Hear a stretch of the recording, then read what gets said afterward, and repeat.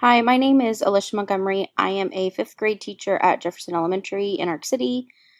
I have been teaching here for 8 years now, I think. I started a career in education because I've always wanted to be a teacher. There was never a choice or never any doubt that this is what I wanted to do. If I could have any other job, it would be an event planner.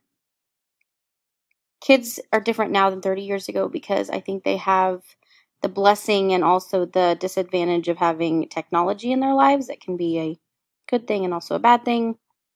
Teaching is different now than 30 years ago.